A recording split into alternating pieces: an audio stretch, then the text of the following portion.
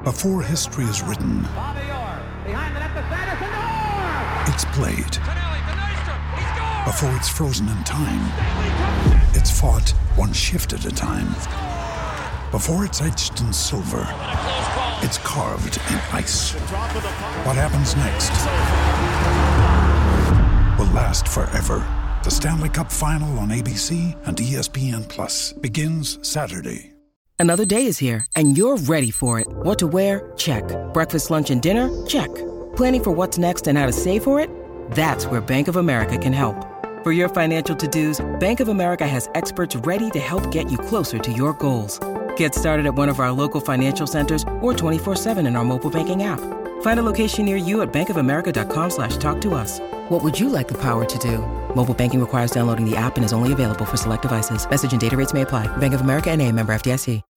When you need mealtime inspiration, it's worth shopping Kroger, where you'll find over 30,000 mouth-watering choices that excite your inner foodie. And no matter what tasty choice you make, you'll enjoy our everyday low prices, plus extra ways to save, like digital coupons worth over $600 each week. You can also save up to $1 off per gallon at the pump with fuel points. More savings and more inspiring flavors make shopping Kroger worth it every time. Kroger, fresh for everyone. Fuel restrictions apply. Oh, it's a goal. Who got the assist? Who got the assist?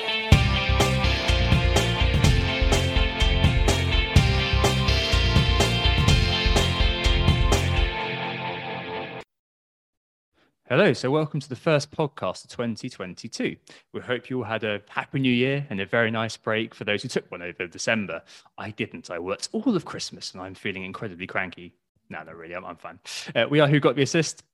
I'm Tom at WGTA_FPL on Twitter. My co-host Anthony is at FPL Stag. Also, as you can see, we're joined by Nick this week, who you can follow WGTA_Nick. And this week, it's a bit of an unusual pod, as we're going to give you listeners and viewers, indeed, a quick update on WGTA for 2022 and beyond, and maybe slip in some FPL relevant chat towards the end.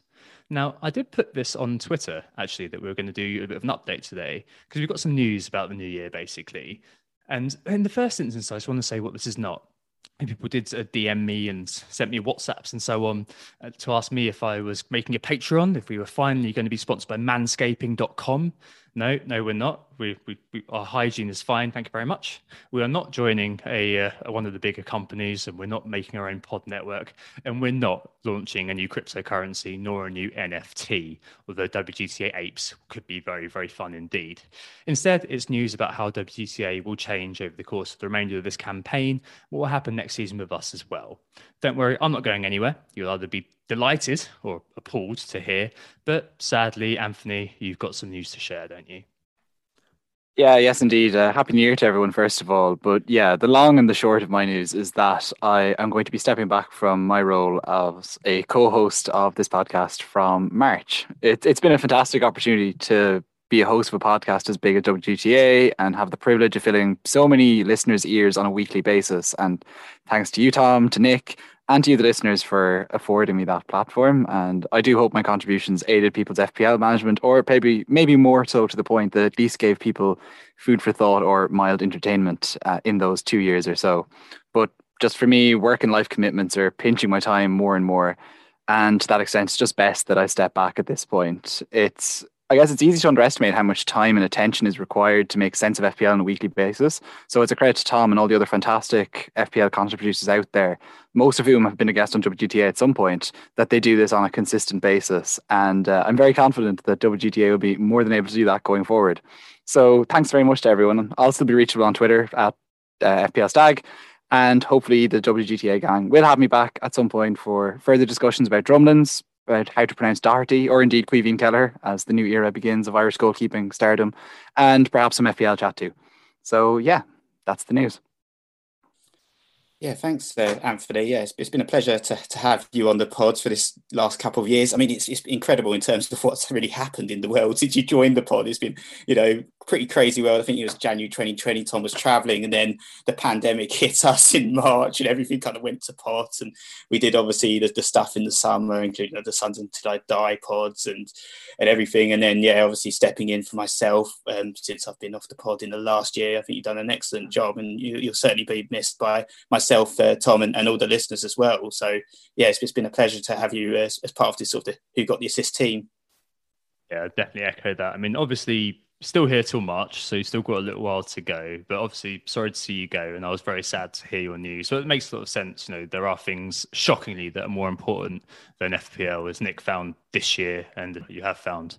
I think you've grown a lot as a podcaster from when we started. I think you've definitely become a lot more succinct and a lot better at kind of packaging your points and explaining them in a very, very concise and also eloquent way. And it's been a fantastic time podding with you. You obviously were our first choice when I went away, as Nick mentioned, and I've never regretted kind of having you on board and expanding to a 3 as it was for a moment.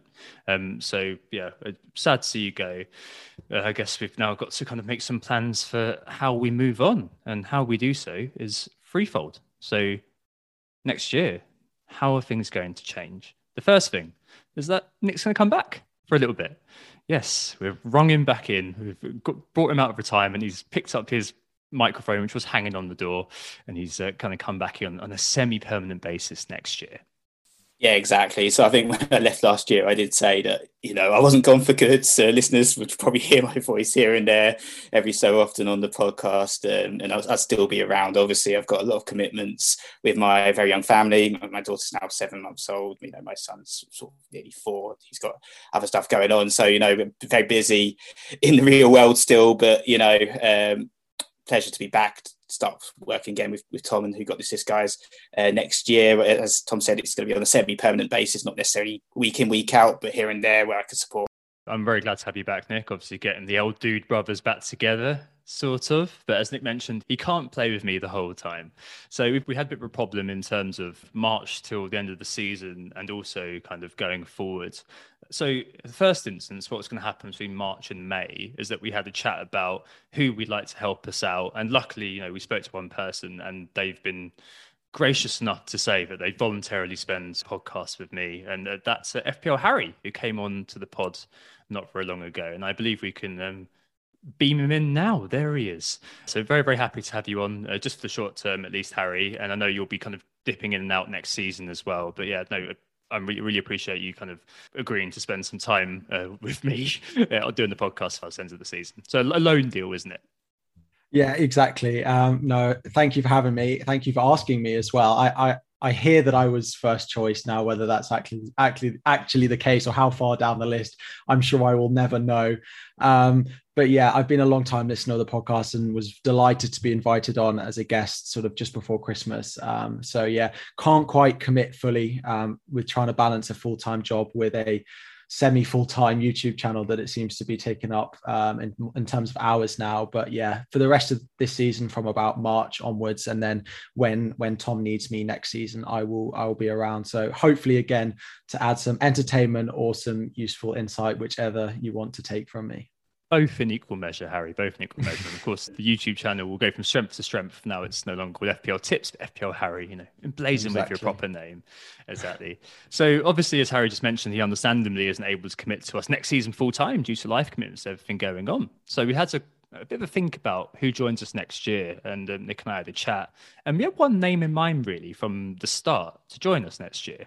We thought she was brilliant on the pods we've done with her, and she's a truly excellent FPL manager. From next year, Nick and I will be joined by Lucy Hynett, inventively at Lucy Hynett on Twitter, aka one of the best FPL managers in the world. Incredibly, I think we can beam her in as well. There she is. Hooray. So a mutual friend of ours, Hindu Monkey, calculated that Lucy would have the 19th best overall rank on Twitter over the last 5 seasons if she had not spent 1 year out completing her PhD selfishly.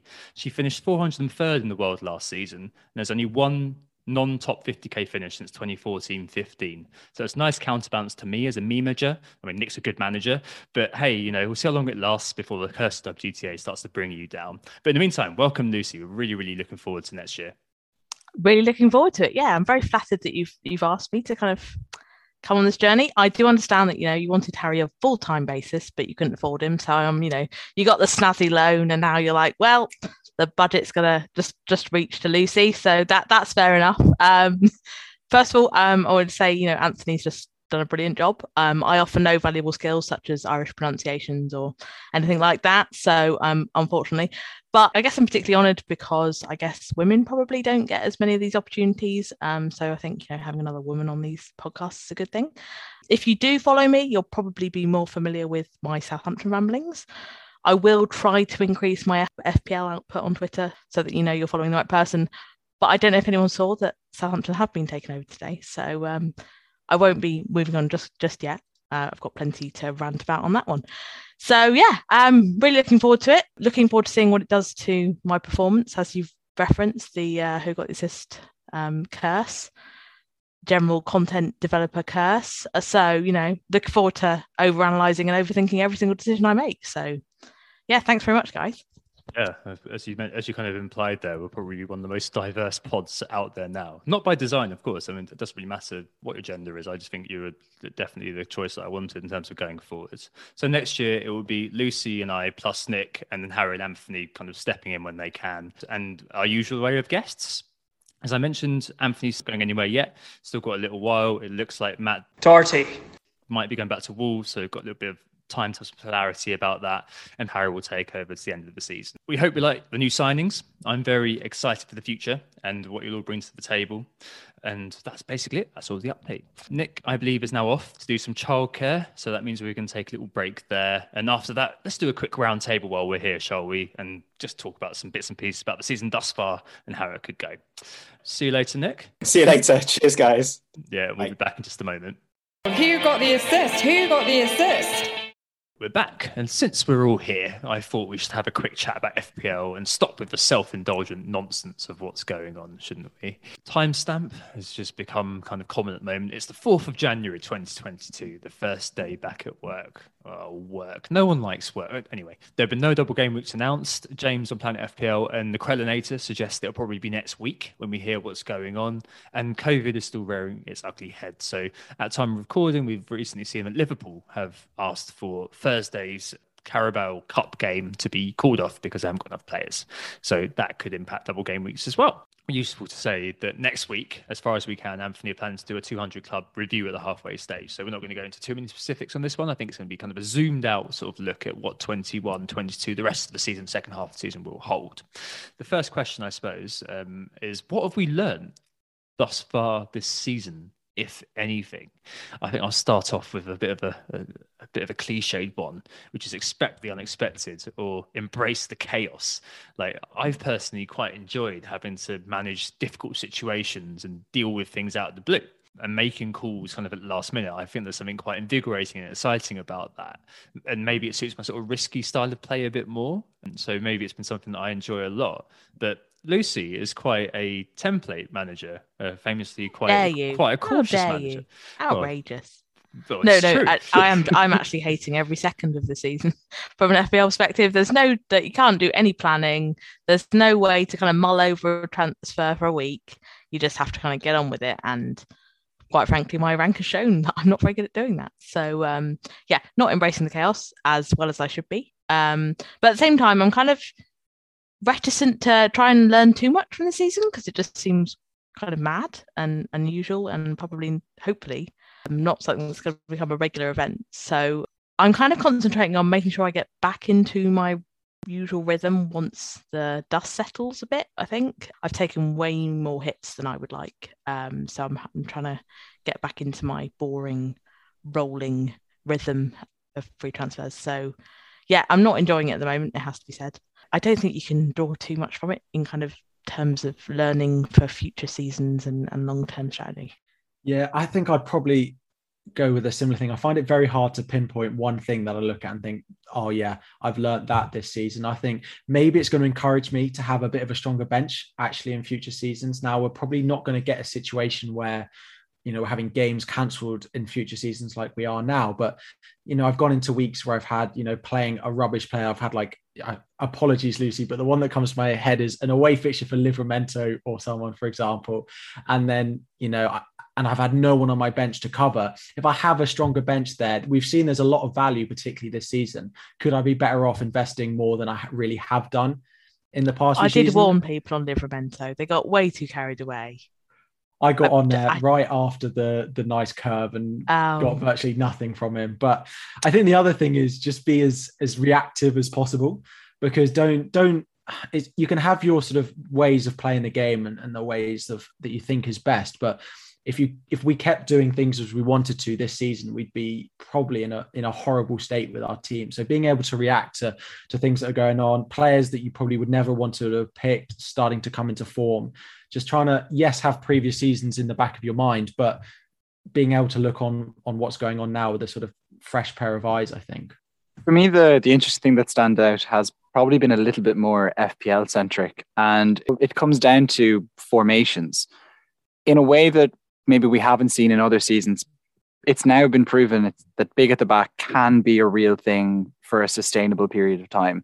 This has been threatened in the past by 5, 6, 7, 8, 10 game week periods, but we certainly haven't seen it elongated over a half season period, even, that big at the back can really be something that can be fully depended on by buying 5 premium defenders. We're definitely seeing that now.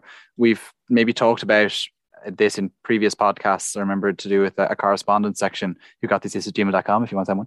But I remember it was discussing how, defenders are now midfielders are now forwards. And this has kind of supplemented the amount of points that are being scored by defenders who are basically midfielders. And so Trent, Reece James are kind of the classic ones in this category. Cancelo as well, of course. And so 5 defenders are now in the top 20 for FPL points so far this season. There's the 3 that I just mentioned, the very attacking ones, Reece James being the biggest bolt from the blue out of all of those, pardon the pun. And then you have Diaz and Rudiger, who are also in that top 20. And they are, they would have been from a distance being identified as dependable points sources. If not, maybe we couldn't have suggested that they would have been this consistent and this good relative to midfielders and indeed forwards of the same price or similar price, or even a price 2 or 3 million more. And maybe tangential to this has been a learning that could be taken, that we really shouldn't be afraid to abandon the main formations. I think for years there have been moments where we thought abandoning 3-4-3, for example, was worth doing, or 3-5-2 for that matter. But now we've definitely seen a point where abandoning forwards nearly completely is a viable strategy. This has been a season of the 4-5-1 or even the 5-4-1. It's Mikel Antonio was kind of the one striker that you might have wanted in the first few game weeks. 9 of the 16 returns he's had this season had come by the end of game week 6. And then Emmanuel Dennis at the dawn of game week 3 had 3 returns in total, and 2 of those were in game week 1. And he's since then had 11 returns in 10 game weeks. It's been possible to pair up the strikers at times with a bit of success with the likes of Ronaldo and Vardy, who've had purple patches in some ways. And obviously, of course, other strikers have had big moments. But by and large, just one forward has been the way to go. And I think even still, good managers aren't necessarily, and I continue to not learn from this, and I keep trying to find a way to do well with 2 strikers, because I feel like that's the only way I can get some sort of an edge at this point, because my season hasn't gone well. But it hasn't been something that's been reacted to, or at least they haven't broken the bias that we have in our heads towards having at least 2 forwards on the pitch, because they're the ones that score the goals and they're the ones that get the FPL points traditionally. That just hasn't been the case this season. And maybe we need to kind of take that into account, certainly into the second half of this season, but going forward more generally as well. When the silly season comes, preseason comes, and we start to draft our teams, and people start saying, no, you need to have your budget balanced, and you need to have at least 2 good forwards and a third one that definitely starts. Maybe we don't. Maybe we really don't. That's certainly been the story of this season so far. There's definitely been no value whatsoever in them. And I remember when we did the pre-season pod, we were looking at St. Maximin, for example, and why he became a striker. And part of that, the reasoning behind that, in my view, was because they were trying to flesh out the numbers, because it does feel especially thin on the ground this year. I don't know what it is about it. I don't think it's helped that Bamford and DCL haven't been available. I think those have been really good options, and they both had long-term injuries. I think we'd have probably felt a little bit differently about it, and it would have also given you more areas to kind of pivot off Antonio. They were all kind of priced at a very similar level, so I think it would have felt different. That kind of mid-price striker slot would have felt less of a kind of burden when Antonio dried up, because you could have pivoted elsewhere. I've been in total denial about it. I've still got Cristiano Ronaldo for some reason. Don't know why. And I've only recently got a very cheap striker in, and I still haven't got Dennis in because I thought he was going to AFCON. So that's great. And I'm really happy about that. So, yeah, I agree with that. I don't think I have reacted to it properly, really. And I even with my notes here, I'm still tipping strikers to be resurgent. So I'm clearly in denial about the whole thing.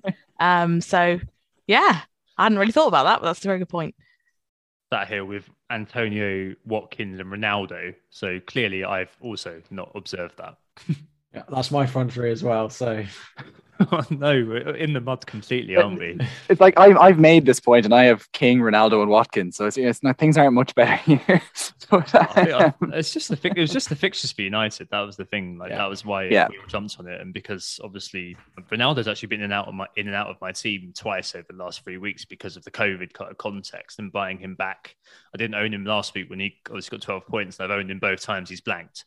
It's very frustrating with them. That's for sure. And I just wonder whether next season's going to follow the same pattern, because I mean, sometimes we can read into seasons and think, oh, that's the way it's going to be going forward. Apart from kind of sustained brilliance from the likes of Mo Salah and a few of the fullbacks, as it were, in terms of Trent and Cancelo, I think each season does have its own sort of cadence, and each season does kind of work slightly differently. And it is a really interesting feature of this season that the strikers, as Lucy sort of inferred, there were no jump-off points from Antonio, so he stayed in our team for an abnormal amount of time. Like normally we'd all have just gone, you know what, I'm getting rid. And maybe the thing to do would have been, all right, I'm getting rid. I'm going to buy Dennis and have a 5 million striker and flood the rest of my team. That's obviously such a hard thing to hindsight, and it's very difficult to do so. And Antonio is always one that did look dangerous, did have the data. It's difficult to kind of, look past that being a huge sort of influence on this season. I guess, Lucy, you mentioned a second ago that you've got tipping them to come back. So I suppose we should move to forecasting perhaps the second half of this season. Do we have any kind of teams and players that we've got our eye on? Last season, we saw the likes of Iheanacho come out of nowhere and absolutely destroy and become a must-have, like Jesse Lingard, of course, as well, when he went to West Ham. So it'd be interesting to see if we've got any initial views, at least, that we can then kind of say, oh, I said that on the podcast when I way back when. So I'm glad I got that right. And Joe Willock, of course. How could I forget Joe Willock at Newcastle? What a don he was.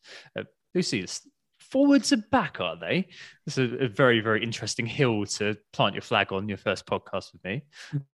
Well, I mean, I could like a complete idiot, which is very likely. But it kind of goes back to what I was saying in the sense that Bamford and DCL were two players that I was really interested in before the season started.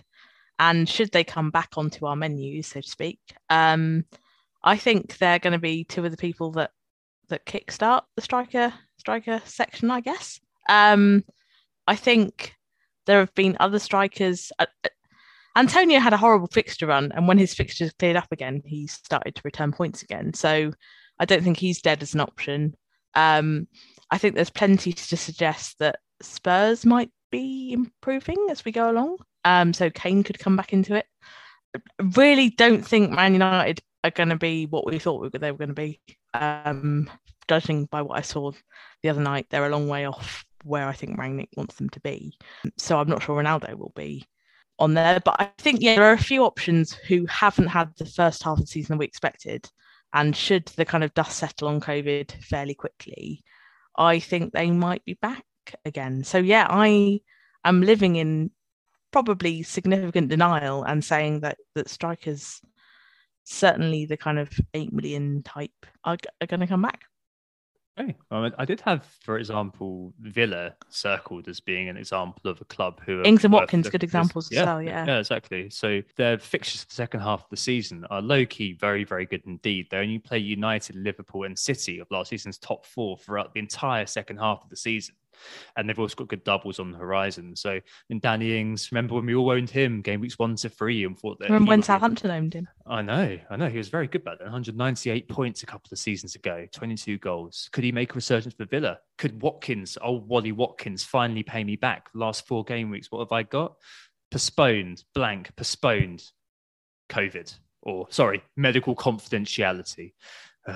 I think Watkins is a great one to own, though. And of those two, Watkins would be the one that would interest me, particularly because if we're going to have kind of fixture congestion as a result of all those postponements, I don't think Danny Ings is up to starting regularly, basically. So Watkins would be the one that I'd be talking about, and again fits into that bracket I was just talking about. So yeah, I agree with those. And that also supports my agenda. So well done, thanks. I guess maybe to nuance the point I made a little bit more about the forwards earlier, there is the next question that we face as we go into this next half of the season is, as you say, Lucy, do we expect the forwards to resurge, or do we think that how it has been can continue? And as you say, there have been some very kind of odd mitigating factors that kind of go in favour, or certainly can be used in favour to construct narratives in favour of quite a few of the forwards. The question is really, are we willing to divest from big at the back, for example, in order to buy into those strikers? Or are we willing to compromise in midfield in order to get some of those strikers? And I do wonder, especially with City now seemingly having the title wrapped up, we're not too far away from that happening. Do we start to question whether A, their defenders that we have will continue to play, and B, will they be just quite as sharp about keeping clean sheets? Maybe not. Trent, you'd imagine, will be fine, but Chelsea's defence has been ropey for a while now compared to how it was. Do we think that is in and of itself a flash in the pan, or do we think that they will continue to be frail and can be gone away from? We've maybe seen a bit of a move away from the double up on Chelsea, for sure, helped by the Reece James injury. But I'd be interested to see, I guess, what you think of that particular question, Harry, on Chelsea, given you're a fan, and then maybe more broadly where you see things might go on that particular forecast. Yeah, we'll go to the forecast first, and then I'll give a little bit of an update on where I think Chelsea are going to go. I find the midfield quite an interesting one, because I think this season it's been big at the back and a lot of options in midfield.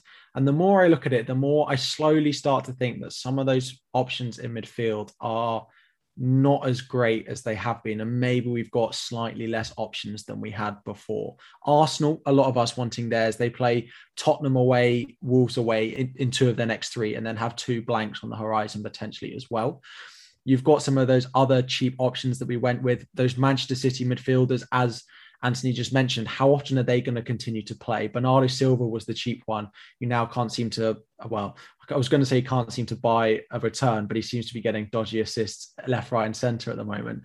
But some of, well, to be fair, I've owned, I think I looked at it, I've owned Manchester City mids for 11 weeks, and I've had a total of 2 assists in that time, because I've been on and off the wrong ones. I had Foden, then to Gundogan, and then to Bernardo Silva once all his returns dried up. But that's a story for another time. But I look around the midfield, and I wonder now that, yes, what are we going to do with Jota is another interesting one. Once we get both of them back from AFCON again, Firmino back fully fit, if the league is looking like it is, and they want to start focusing on Champions League again, what's going to happen with Jota? Now, I'm not saying we need to sell him at the moment, but there's a slight part of me that thinks, is he going to be going back to the point where he's going to be playing 1 in every 2 games, or maybe 2 in every 3, and it's going to start to be a real pain when maybe you've got someone like Rafinha who's going to play every week. But I just think some of these options that we've relied on for so long in midfield are maybe not looking quite as rosy as they are. And a lot of these forwards that have not been rosy at all, we may be seeing a switch from a lot of people playing maybe a 4-5-1 at the moment, even if it's to a 4-4-2 or a 4-3-3, a bit of a shift from midfield up front I can see coming in the next sort of month or so. Lucy seems to like that I'm agreeing with her on that one. Yeah, I like when people agree with me. The other one is Chelsea. We'll see what we do in the transfer window, but at the moment, with our defensive injuries in particular, right, I don't see us keeping the number of clean sheets. Plus, we're likely to have, a couple of blanks on the horizon, as well as Manchester City this week, Tottenham in 23, then 2 blanks, and then Leicester just a few weeks later in game week 27. Straight away, the fixtures are not there, either because they're difficult or they're not there at all, because we are away at the Club World Cup. But even after that, Reece James is likely out for 2 months. That is straight away a massive impact. And then On the left-hand side, Alonso is just not capable of putting in a strong defensive performance. He plays well going forward, but we're not going to keep loads of clean sheets when we've got Azpilicueta on one side and Alonso on the other. It's just not strong enough. With the injuries at centre-back for the likes of, Christensen's not playing every week at the moment. They're just going to be absolutely knackered unless we sign some players to play either on the left-hand side so Azpilicueta can start filling in at centre-back again. But I don't see us keeping nearly the number of clean sheets that we've done so far this season. Do you think that Luca Digne thing's going to come through? It looks more and more likely. The only thing I can see stopping it is what he wants from the move, right? If it's on loan, that's one thing, but he's not going to want to go back to Everton now, right? I think his time at Everton is pretty safe to say it's done. Yeah. He's not going to want to come in, and in theory, he could start ahead of Alonso. But Tuchel has trusted Alonso. So I don't think it's quite as clear cut that it's just going to come in and start every week. And then as soon as Chilwell comes back, he could be third in the pecking order. So is that what he's wanting? I wanted us, and it doesn't look like it's going to happen, to go for Trippier, because then he's the one that plays both sides and he's known to have done it. He looks like he's going to Newcastle now or somewhere else. But Luca Digne looks like a sort of a main target for us. I'd be happy with him over Alonso, but I don't think it suddenly fixes all our defensive problems at all. I don't think we're suddenly going to start returning clean sheets and we'll start seeing points like we did before just because we've got Luca Digne back. Okay, no, that's cool. I mean, to be honest though, I'd almost prefer Reece James than who I've ended up with on this double game week, Michael bloody Keane.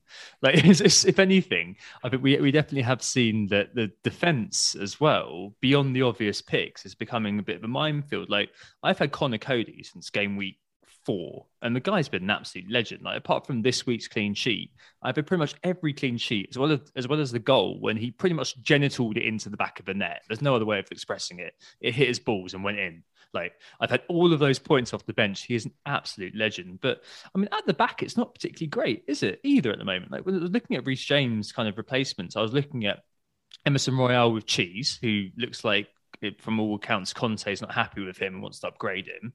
Reggie, who seems to be very, very fitful in his performances. Some weeks he's an absolute world beater. Other weeks he can't control the ball.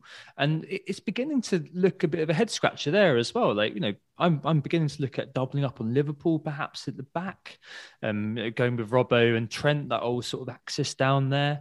There's a few others, like on the pod last week when I was on Majaxi, I mentioned Cucurella at Brighton, who I think he's 4th for bonus this season and one of the top beat for baseline BPS. So if they keep clean sheet, great hair. Like to get bonus, and great hair as well. Absolutely.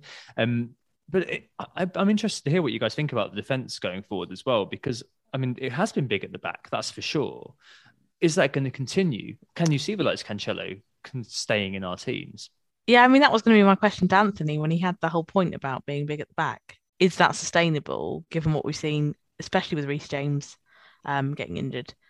Will that work further on? I guess the thing is, you'd have liked to have gone big on City potentially at the back, maybe got Diaz in, but they won't have the doubles. So can you really do that? And as Tom said, once they've got the league wrapped up, then maybe we'll see loads of rotation. So then again, you'll be like, well, do I want Diaz? So yeah, I don't know if big at the back, especially we're talking about Chelsea with so many injuries, is going to work. I was going to bring up Wolves, but you've already kind of bragged about your Cody thing. So, but I think Wolves have been kind of, after that clean sheet at Old Trafford, the kind of team that people have been speaking about, particularly in terms of double game weeks and things, although it doesn't look like they might not now. They seem to be a team that we've kind of overlooked, and again would allow you to go cheaper. The disappointment for me there is that obviously Saiss has gone over to AFCON, so we won't get the benefit of his... He took a free kick and hit the bar, didn't he? The benefit is kind of goal threat, so that's a bit of a minus, but I think probably Sarr is one of those players we overlooked when we were looking at goalkeepers, or the majority did. The Wolves thing is kind of interesting though, in that it was game week 4 to 14 was the big run of fixtures that quite a lot of people would have bought into their defence for. I bought in on Cody. I since sold him ahead of the recent clean sheets and indeed the goal. But in that kind of long run, they only got 5 clean sheets. And okay, only, it's not bad in the overall scheme of things for what you had to pay for it. But where Wolves have suddenly proven their value, or maybe someone else might say they've cashed in on their underlying defensive numbers more, maybe when we least expected it, is in these recent games. So in game weeks 15 to 21, they played Liverpool, Man City, Brighton, XG Albion, Chelsea, and Man United. And in that period, they managed to pick up 3 clean sheets out of the 5. So that's really, okay, yeah, good results, good numbers. Definitely says an awful lot for the defence. And it kind of shows how Wolves, anyway, have proven to be a set and forget defence for us, with someone like Sa as a goalkeeper, or indeed with someone like Cody, as Tom has found to his delight, I guess, and I kind of lost out on. I kept White when I had a choice of which one to keep, and that's been, it cost me about 20 points, I think, over the course of the last few weeks, if not more.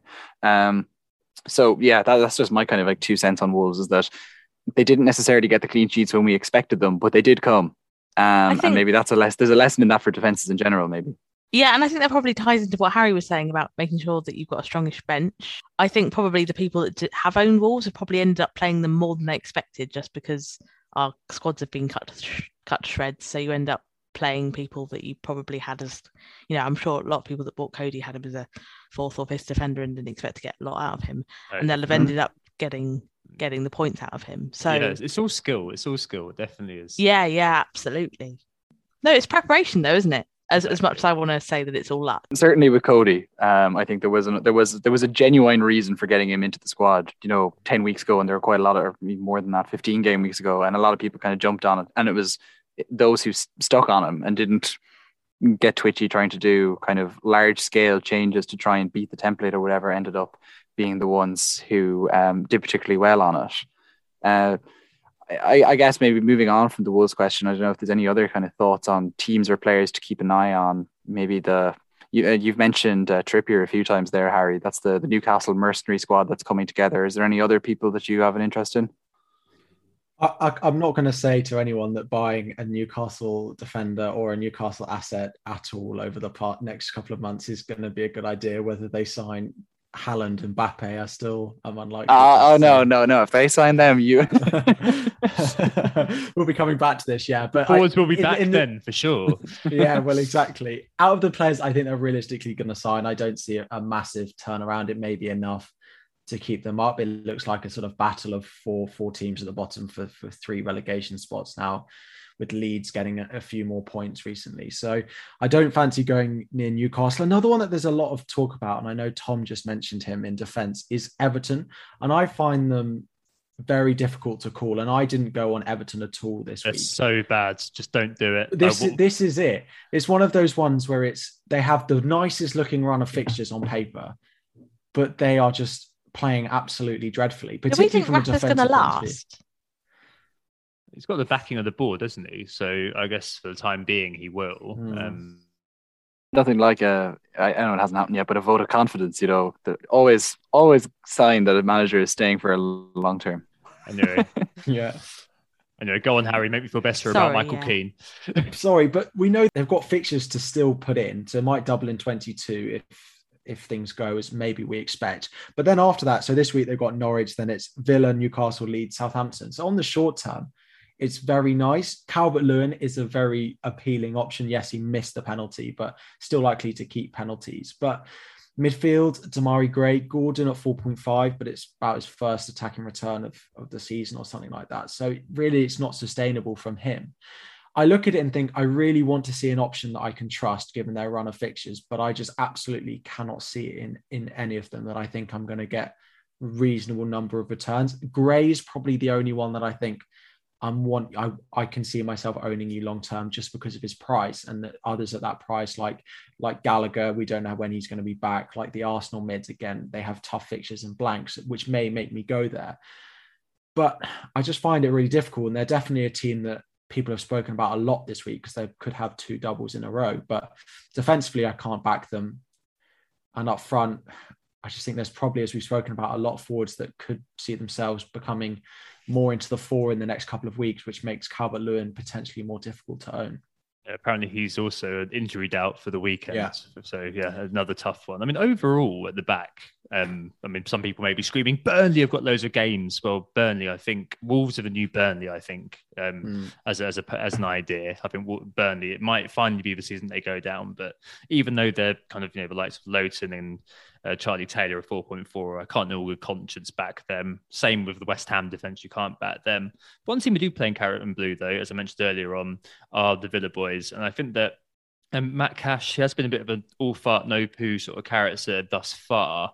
But if you watch them play in the advanced positions he does take up, Matt D-esque, Alonso-esque sort of positions that he's taking up when they are on the attack, he could be one that's worth watching, especially if, as Gerrard's system becomes more instilled, they've got very, very good fits. So I mentioned earlier on, at 5.1, he could be one that you might want to jump in on before he catches fire, because his underlying data is good enough since Gerrard got in. It's not amazing. It's not kind of Matt D style. The man's kind of getting 60, 70 touches in the box and about 3 or 4 shots in the box every game. But they are good enough, at least, to interest me. You also got Tyrone Mings and last year's goalkeeper, Donostia's Emi Martinez hanging around too. So I suppose that would be the only place that I'd be interested there. Speaking of teams in that sort of area, though, one team did get taken over today by who we initially thought was a chess grandmaster, but it now turns out is a Serbian multi-millionaire/billionaire. The ex-Bournemouth chairman, Rasmus Ankersen, that's it, is fronting the group, isn't he? I mean, do you think that's going to change anything in terms of them going forward, in terms of you going forward, I should say? I think it should help us in the long term. We're not going to be, a kind of Newcastle style takeover. It's not that kind of thing. There is no, huge state backing.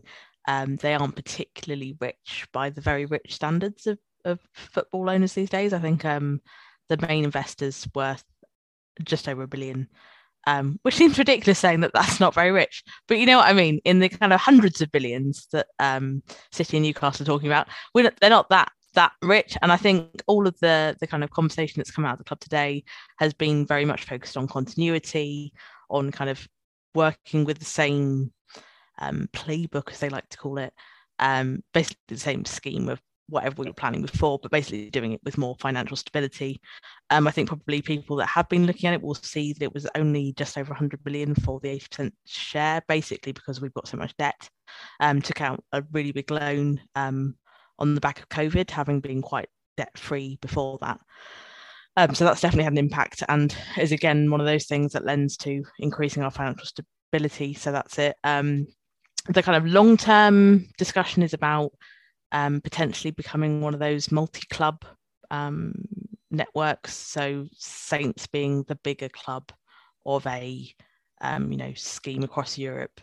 But obviously that's going to be a long time in the future, and that's kind of what's going to push on hopefully our scouting and our systems, and it's going to be that kind of sustainable model of growth rather than throwing loads of money at it. So I don't think in terms of this season for FPL we're going to see anything particularly different.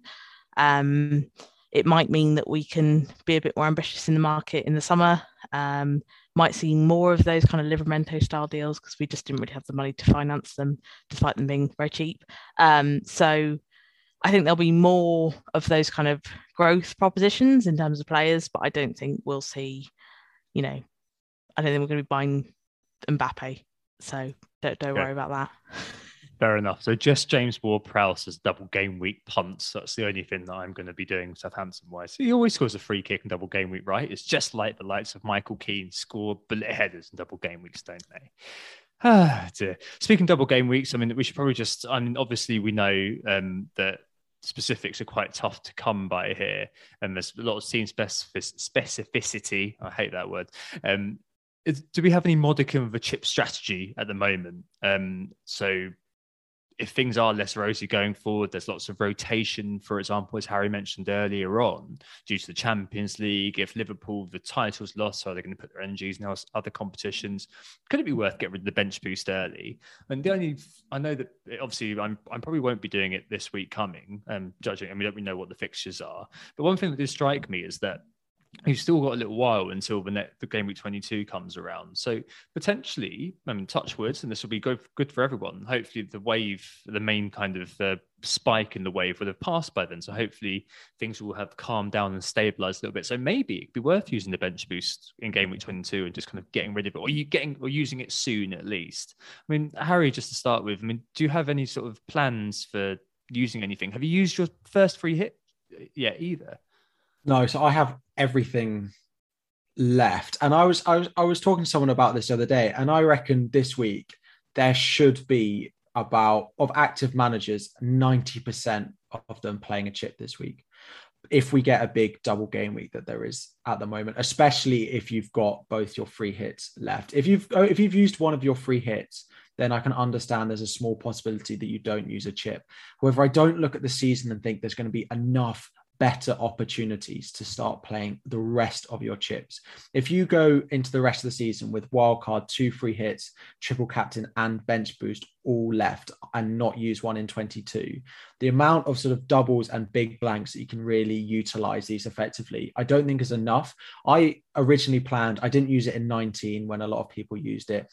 I was then actually thinking, I don't need it in game week 22. I ended up bringing in a few West Ham players this week who are unlikely to double. So I may end up using it now. And actually, the more I look at it, I think, yes, great, I could save it. But actually, I'm just going to get a backlog of chips at the end of the season. Game week 30, I'm pretty set that it looks like it's going to be a big blank game week. And I'm pretty certain that I'll play my second free hit in that week.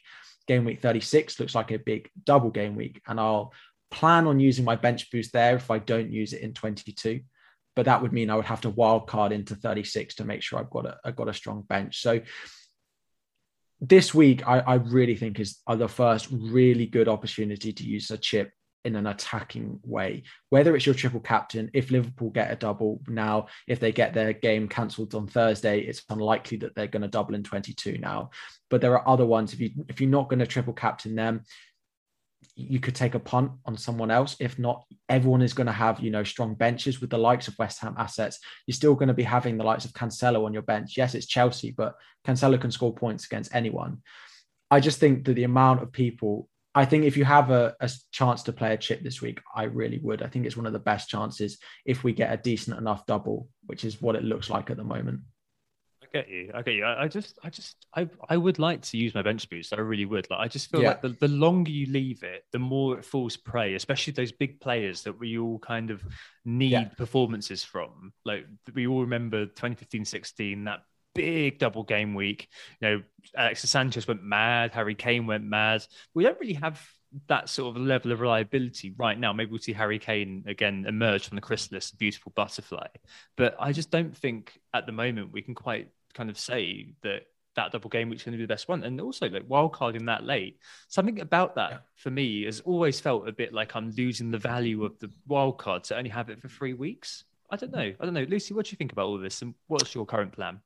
Well, I kind of missed the chip strategy I'd sort of on the fly planned, mainly because I spent Boxing Day joyriding my 7-year-old nephew's go-kart instead of actually doing what I was meant to be doing. I'm so glad you said go-kart. Yeah, thank you.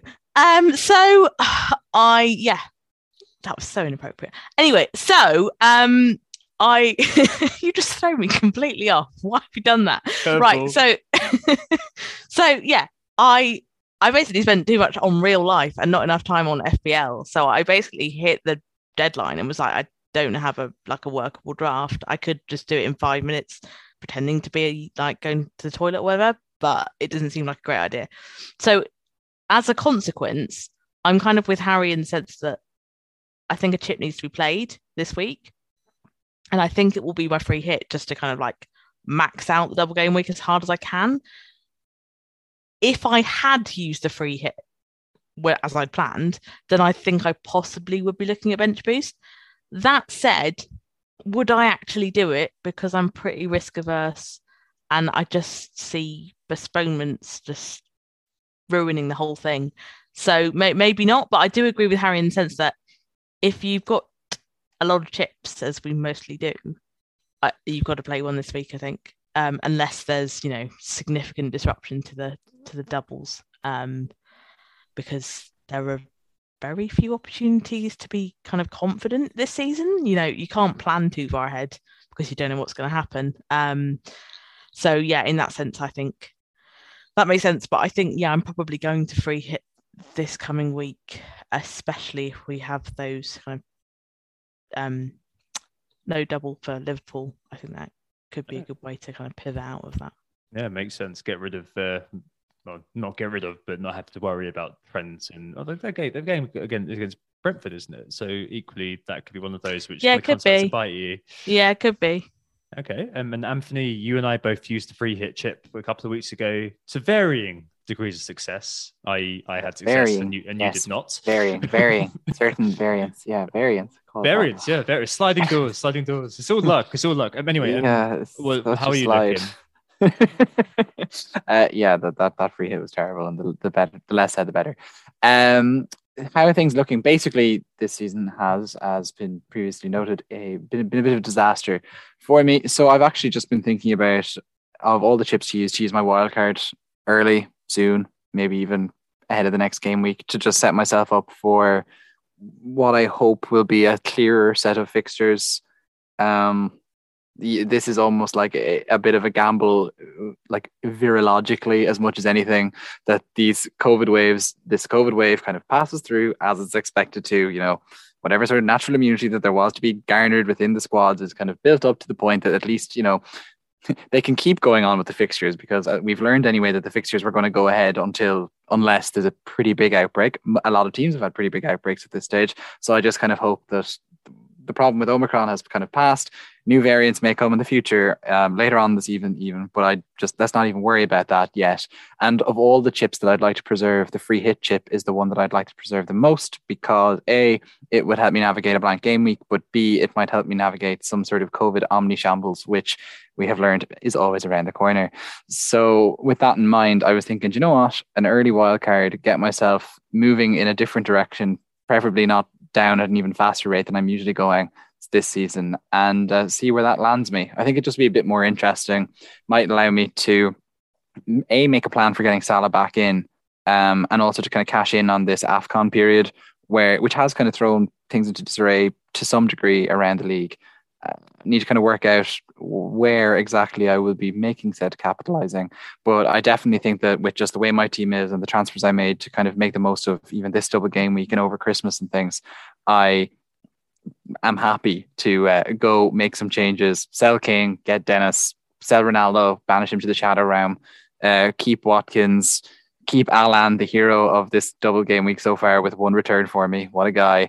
Dump City assets, get other City assets, dump Chelsea assets, maybe never get them again, get more Liverpool assets, this sort of thing. Maverick stuff. Seriously, Maverick stuff. But I think it is just rearranging my team around to get what I hope will be one or two moves ahead of the template, and allowing me to basically get Salah back in ahead of the template, which might, or at least without as much pain as it might cost the rest of the template, that may see me gain some green arrows and perhaps finish in the top 100k, considering I've now found my way back down to about 750k. Just finally, just to wrap up on that one, the only thing with the bench boost is we've all got reasonably strong squads now, because over Christmas, I've now got a bench that looks like I've got double Arsenal on there this week. I've got, Manchester City options in there as well, because they've got Chelsea. It's not often that we get to a point where we could play our bench boost where we've naturally got a really strong bench, which could mean that maybe now is the time, as you said, not playing it in 36. Could we get away with playing it now?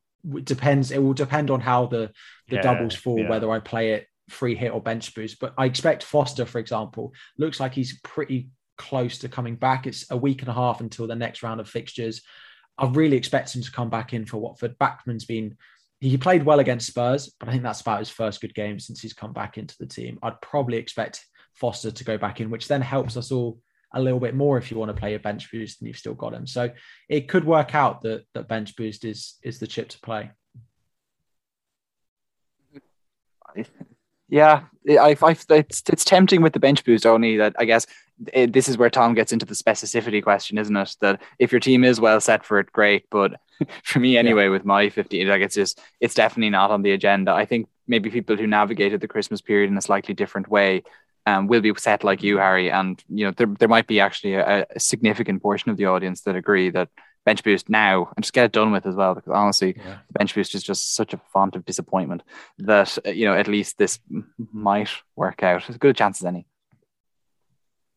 Yeah.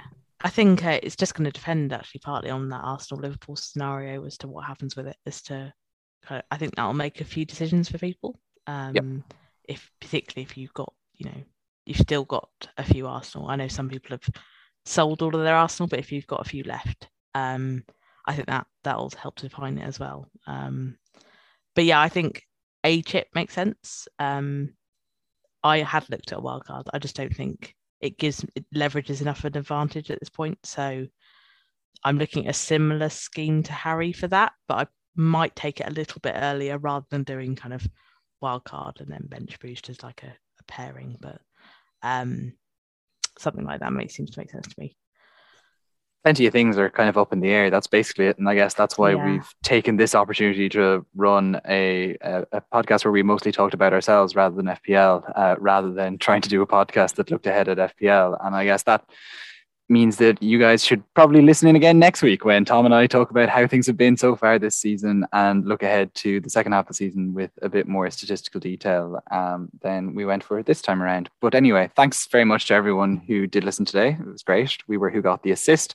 If you want to send in some correspondence, whogottheassist@gmail.com is the email, or you can find us through many other ways. You know the ways at this point. Yep, thanks very much for joining us. I hope you're excited about things going forward as I am. Thanks, Harry. See you very, very soon. Can you do game week 27 onwards? Anthony actually is leaving at the start of March, not the end of March. Sadly, I've now booked 6 holidays, so those 3 game weeks no. are out of the question. No, we'll be fine. 27 will do as well. No worries. Excellent. There we go. And Lucy, we'll see you very, very soon as well. Thanks very much for coming on. Thanks for having me on. Excellent. And thanks, Anthony. As mentioned, not leaving yet. Thanks, Anthony. You too. You, that guy. He's got new shiny things now. You're gone. Yeah, exactly. Thanks for showing your face around these parts for a time, deigning to get off your high horse to join us. So, yeah, it's a stag, not a horse. Sorry. I was going to make that joke. Yeah. Don't want to jump on that stag from the front. Anyway, we'll be back next week with that look at the 200 club at the halfway point, as Anthony just referred to. We're looking forward to assisting you in 2022. Speak to you very, very soon. Goodbye. Oh, it's a goal. Who got the assist?